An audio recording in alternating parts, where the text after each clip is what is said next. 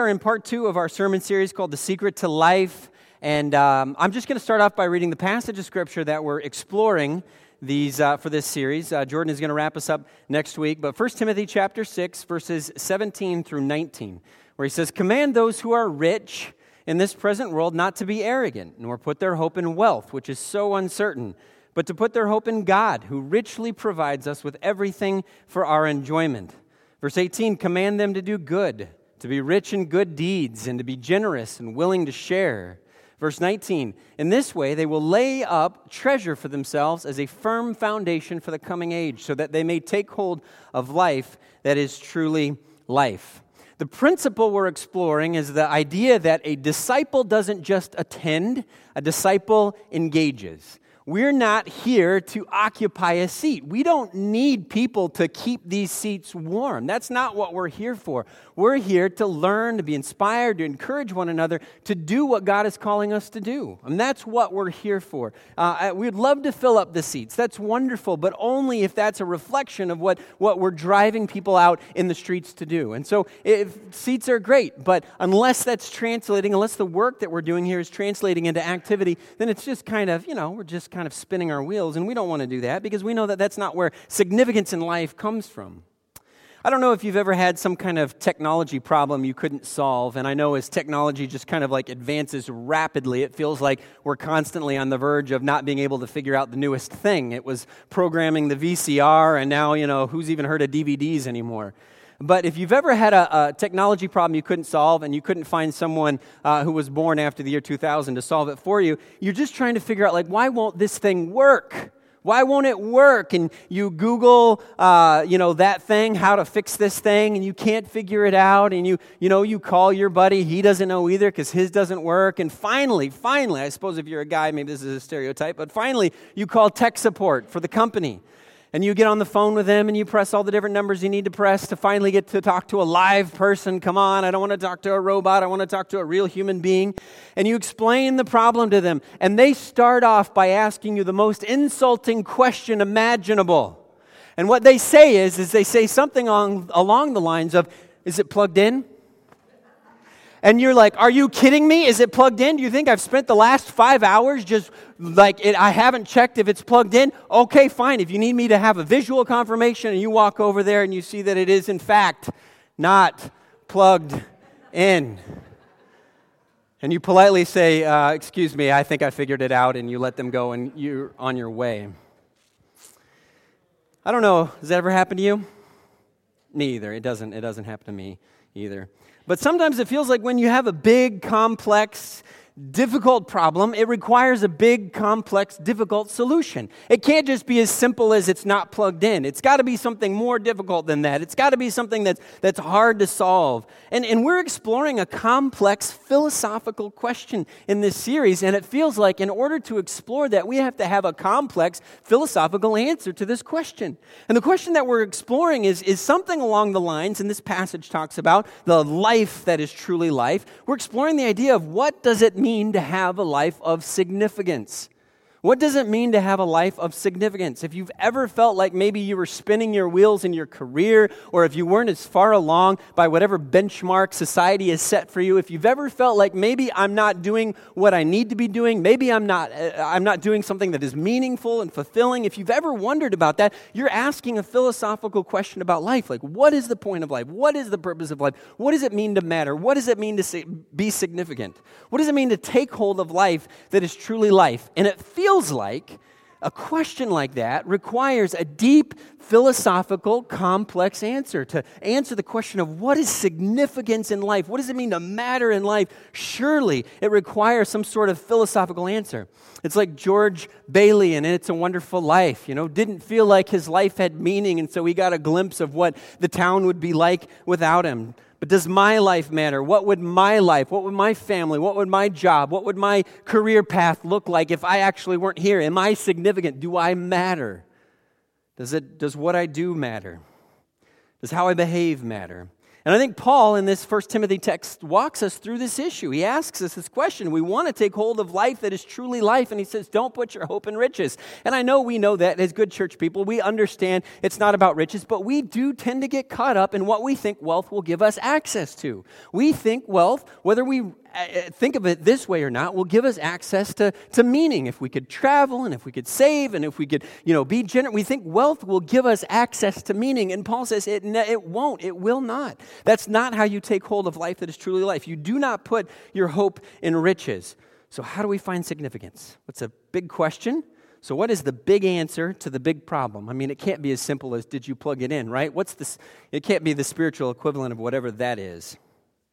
So we're going to explore a familiar scripture just for a little bit this morning, and it's going to seem like a simple answer, and it's going to seem like I'm tech support saying, did you really plug it in? And you're going to be like, of course I've thought about that, of course that, it's got to be something more than that. But I want to challenge us this morning to realize that maybe the answer to significant life is not any more than what we're going to be talking about this morning. It's not any deeper, it's not any further. It's just that we haven't done what we have been asked to do to find purpose and meaning and significance in life.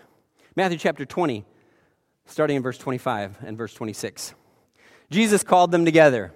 Them, of course, is his followers, his disciples. You know that the rulers of the Gentiles lord it over them, and their high officials exercise authority over them. It's all about power and consolidating power and getting people to do what you want them to do. Verse 26, not so with you. Instead, whoever wants to become great among you must be your servant. So we think, when we're not thinking about this passage, but we think, like, if I want to matter, if I want to be great, I have to have power. I have to be in a position of authority. I have to get a promotion that gives me more money or more power to be able to direct the things around me, to be able to arrange my life the way I want. If I want to be great, I have to achieve. I have to get straight A's. That's what it takes to be great. There has to be something that I am doing. If I want to be great, I have to do great things. But according to Jesus, and this is so important, and this is one of those things where if you're like tuning out, I just don't really want to listen to Patrick today, just tune in for this little bit, and then you can tune out and do whatever you want, because this is so valuable. I think this is the answer to this question that we just haven't given much thought to. This is what Jesus says. Significance in life will not come from what we achieve. It will not come from what we achieve. It will come from who we serve. Significance in life will not come from what we achieve. It will come from who we serve. It's such a simple truth. It feels like tech support saying, did you plug it in? That can't be it. It can't be about serving other people. That can't be the whole thing. Come on, there's got to be more than that. And Jesus says, listen, if you want to be great, here's how you achieve greatness, by being a servant. And so, let's wrap our minds around this idea that significance is serving. Significance is serving.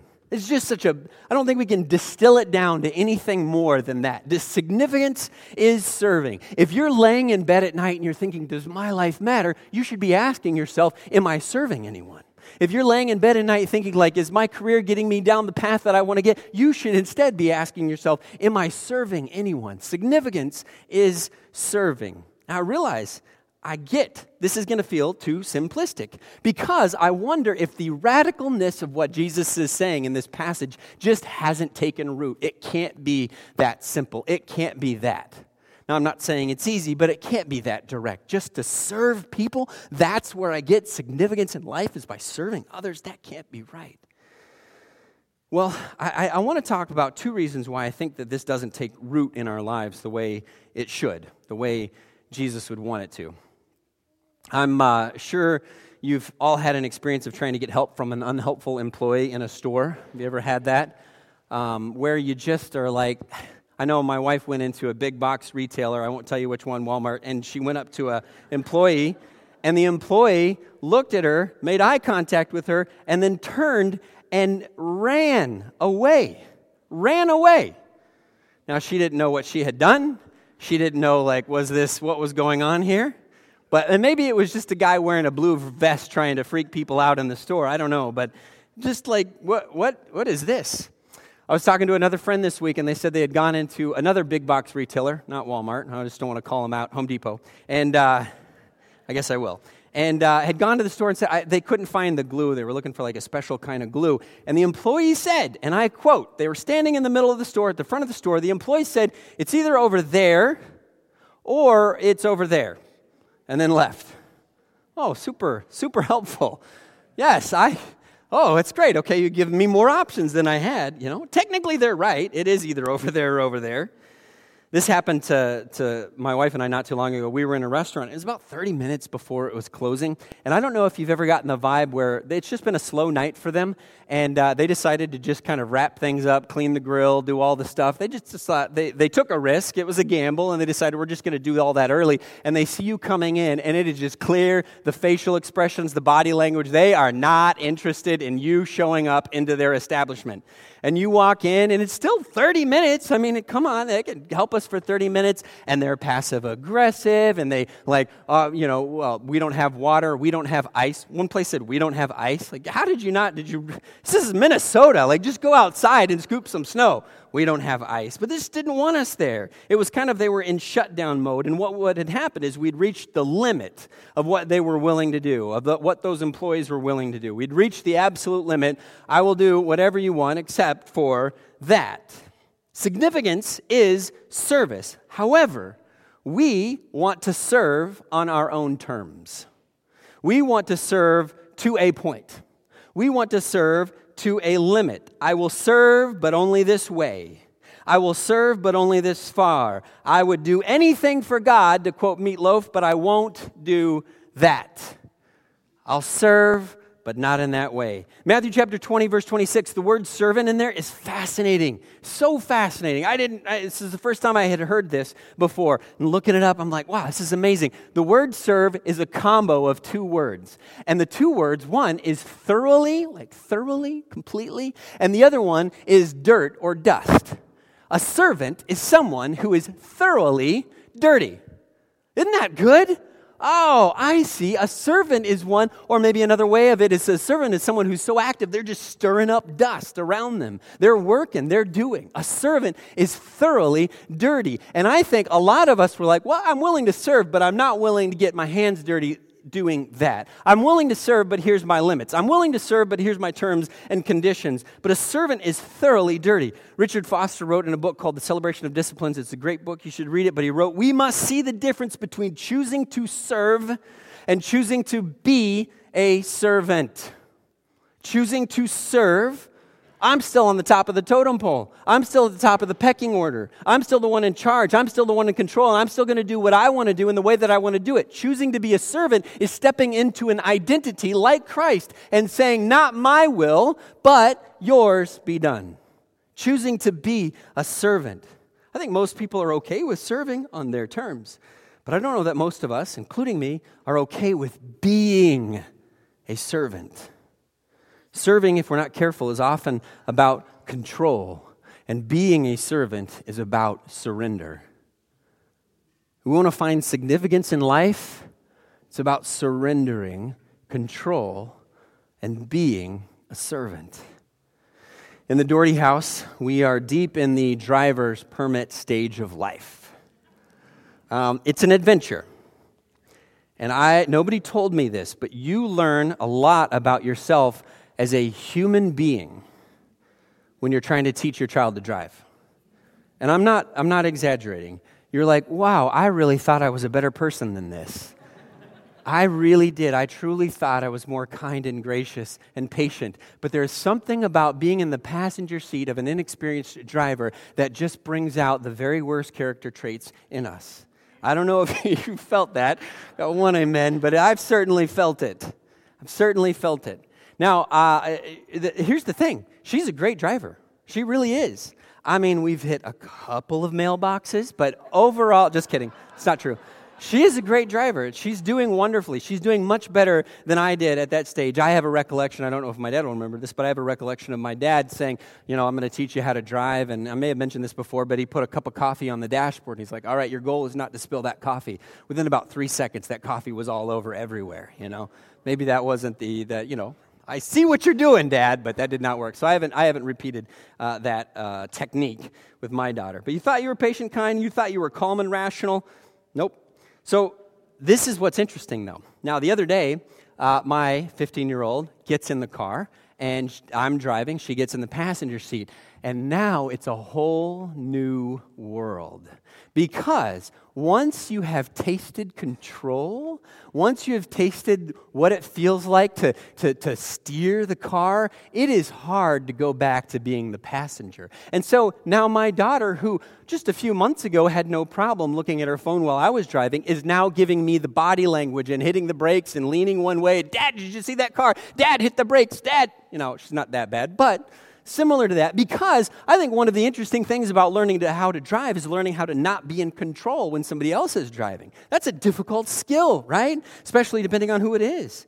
Dad, watch out. Dad, you're taking this turn too fast. Listen, who's the teacher here, right? Who's teaching who? And actually, she's probably doing it better than I am because, anyway. One of the hardest parts of learning to drive is learning to not be in control, because being a passenger is a skill. Letting go of control is a skill, and not many of us are good at it. It is tough to let go of control. We want to serve, but we want to serve in our way and do our thing and do it on our terms. And Philippians chapter 2 says, Jesus took the very nature of a servant. There weren't limits. In fact, do you remember there were moments where Jesus was questioning whether or not this was the way that he had to go? Do I have to do this? Is this the only way, God? Is there not some sort of plan B? Is there not some alternate route that we can go here? Is this the only way? What if I just stayed alive and I wrote some books? What if I just stayed alive and, started a little church? Well, how about that? Wouldn't that be, I would be alive and there'd be influence and I could do all kinds of great things. What about that? But he made himself a servant. Not my will, but yours be done. Significance is serving. And just imagine, the impact of Christ on the world through being willing to submit, being willing to surrender to the ultimate. So the first reason I think we struggle with understanding that this is how life works is because we're struggling with understanding our limitations in service.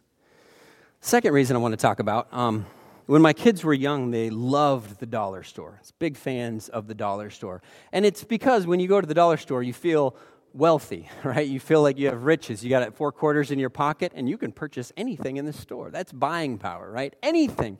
And you can go up and down the aisles deciding, what are those quarters going to be spent on? And so my little guy still is a little bit that way. When he gets $1, it's no, it's time to go to the dollar store. That's what you do when you get $1. And so, we'll take him. I don't tell him about tax because that would break his little heart if he got up there and didn't have the extra 7 cents or whatever. So we go to the dollar store. It's a good feeling. And then they buy whatever it is. And that thing, more often than not, 99 times out of 100, is broken before we get home, right? Because dollar store stuff is cheap, but it is also cheap, right? It's very cheap. And maybe that's why they keep customers coming. Let's go back to 1 Timothy chapter 6. 1 Timothy chapter 6, this is verse 18.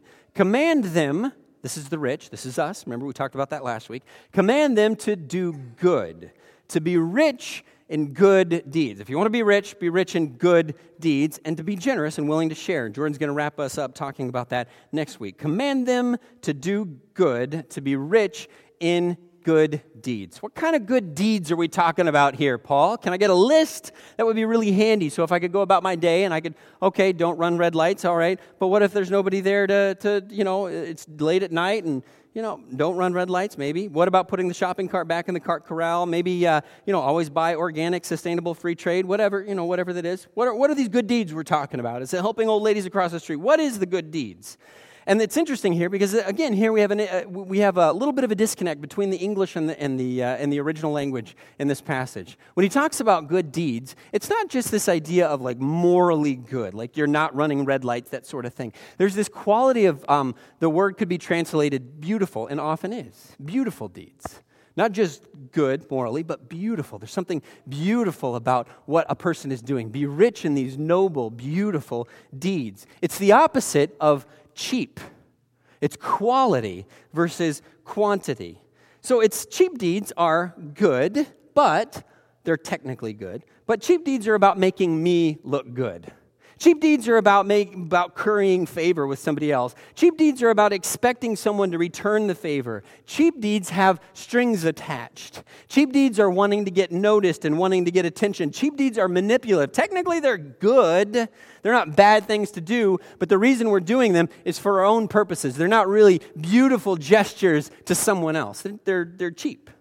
That's what he's talking about here. He wants us to do good deeds, to be rich in good deeds. But it's not about the bigness or the smallness of the service. Remember in Matthew chapter 10, verse 42, he says, if anyone gives even, I love that, even a cup of cold water to one of these little ones who is my disciple, truly I tell you, that person will not lose their reward. Even. What's he trying to say? He's like, it doesn't have to be huge acts of service. But I think it's interesting. He says cold water. How hard would it be to get cold water in their day and age?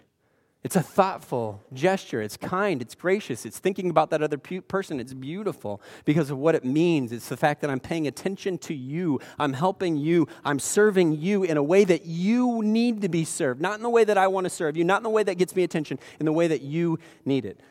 Let me give you an example. We have in our midst a person who I think who does this very well. And I need to start telling you about this person by telling you about my dad. And my dad likes bad coffee.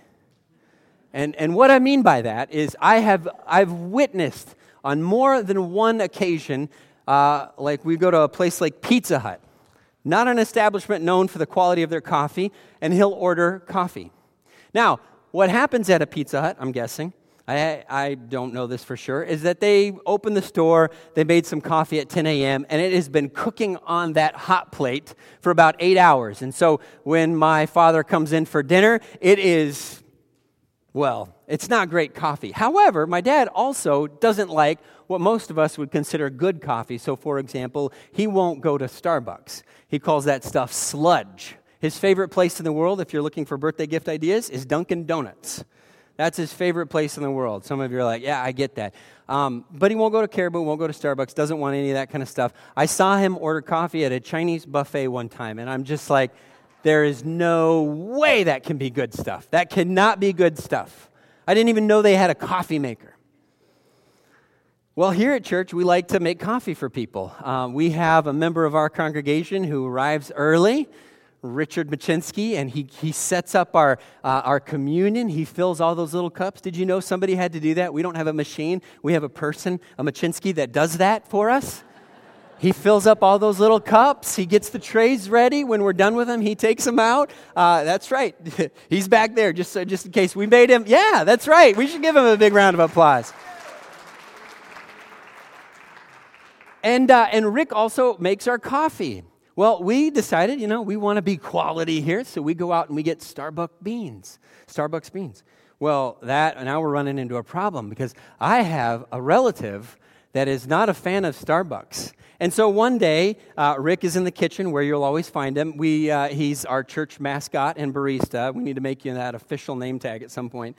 And he's back there, and my dad goes up to fill up his cup of coffee thing, and me, wanting to just poke lighthearted, respectful fun at my dad, said, "Oh, Dad, you don't want to drink that Starbucks." And he's like, "Oh, yeah, sludge, I don't want this." Now, we're not trying to communicate anything to Rick in the back. Rick's just back there, and he's listening, and he's doing his thing. And he's like, "Yeah, it's no Dunkin' Donuts, Dad, but maybe you can just force it down," or whatever, Again, making fun of my dad a little bit. And Rick hears that, and he goes out next week, and guess what kind of coffee he buys? Dunkin' Donuts. And guess what Rick makes every week? When you go out here, there's two different containers. There's one that is a metal container that's filled with Starbucks. There's one with a push top. You know what that is in the push top? That is Dunkin' Donuts coffee, because Rick Machinsky is interested in doing good deeds. Now, is that huge? Is that amazing? Is that no, he's paying attention to what people want, and he's trying to serve them in a way that is helpful to them. That's a beautiful deed. That's a good deed. That's what Paul's talking about. Be rich in those good deeds. It means that I am paying attention to you. I am listening to you. I am trying to determine what will make your life better, what will draw you closer to Christ. Those are the types of deeds he's talking about. I love that. I love that about people in our church. If anyone gives a cup of weak Dunkin' Donuts coffee to one of these named John Doherty, truly I tell you that person will not lose their reward. I love that. It's not the size of the gesture. It's saying, I see you, I hear you, I serve you. I want you to think about Jesus at the end of his life. It says that he was given all authority, and the very next thing he did with that authority that he was given, that power that he was given, was to wash his disciples' feet.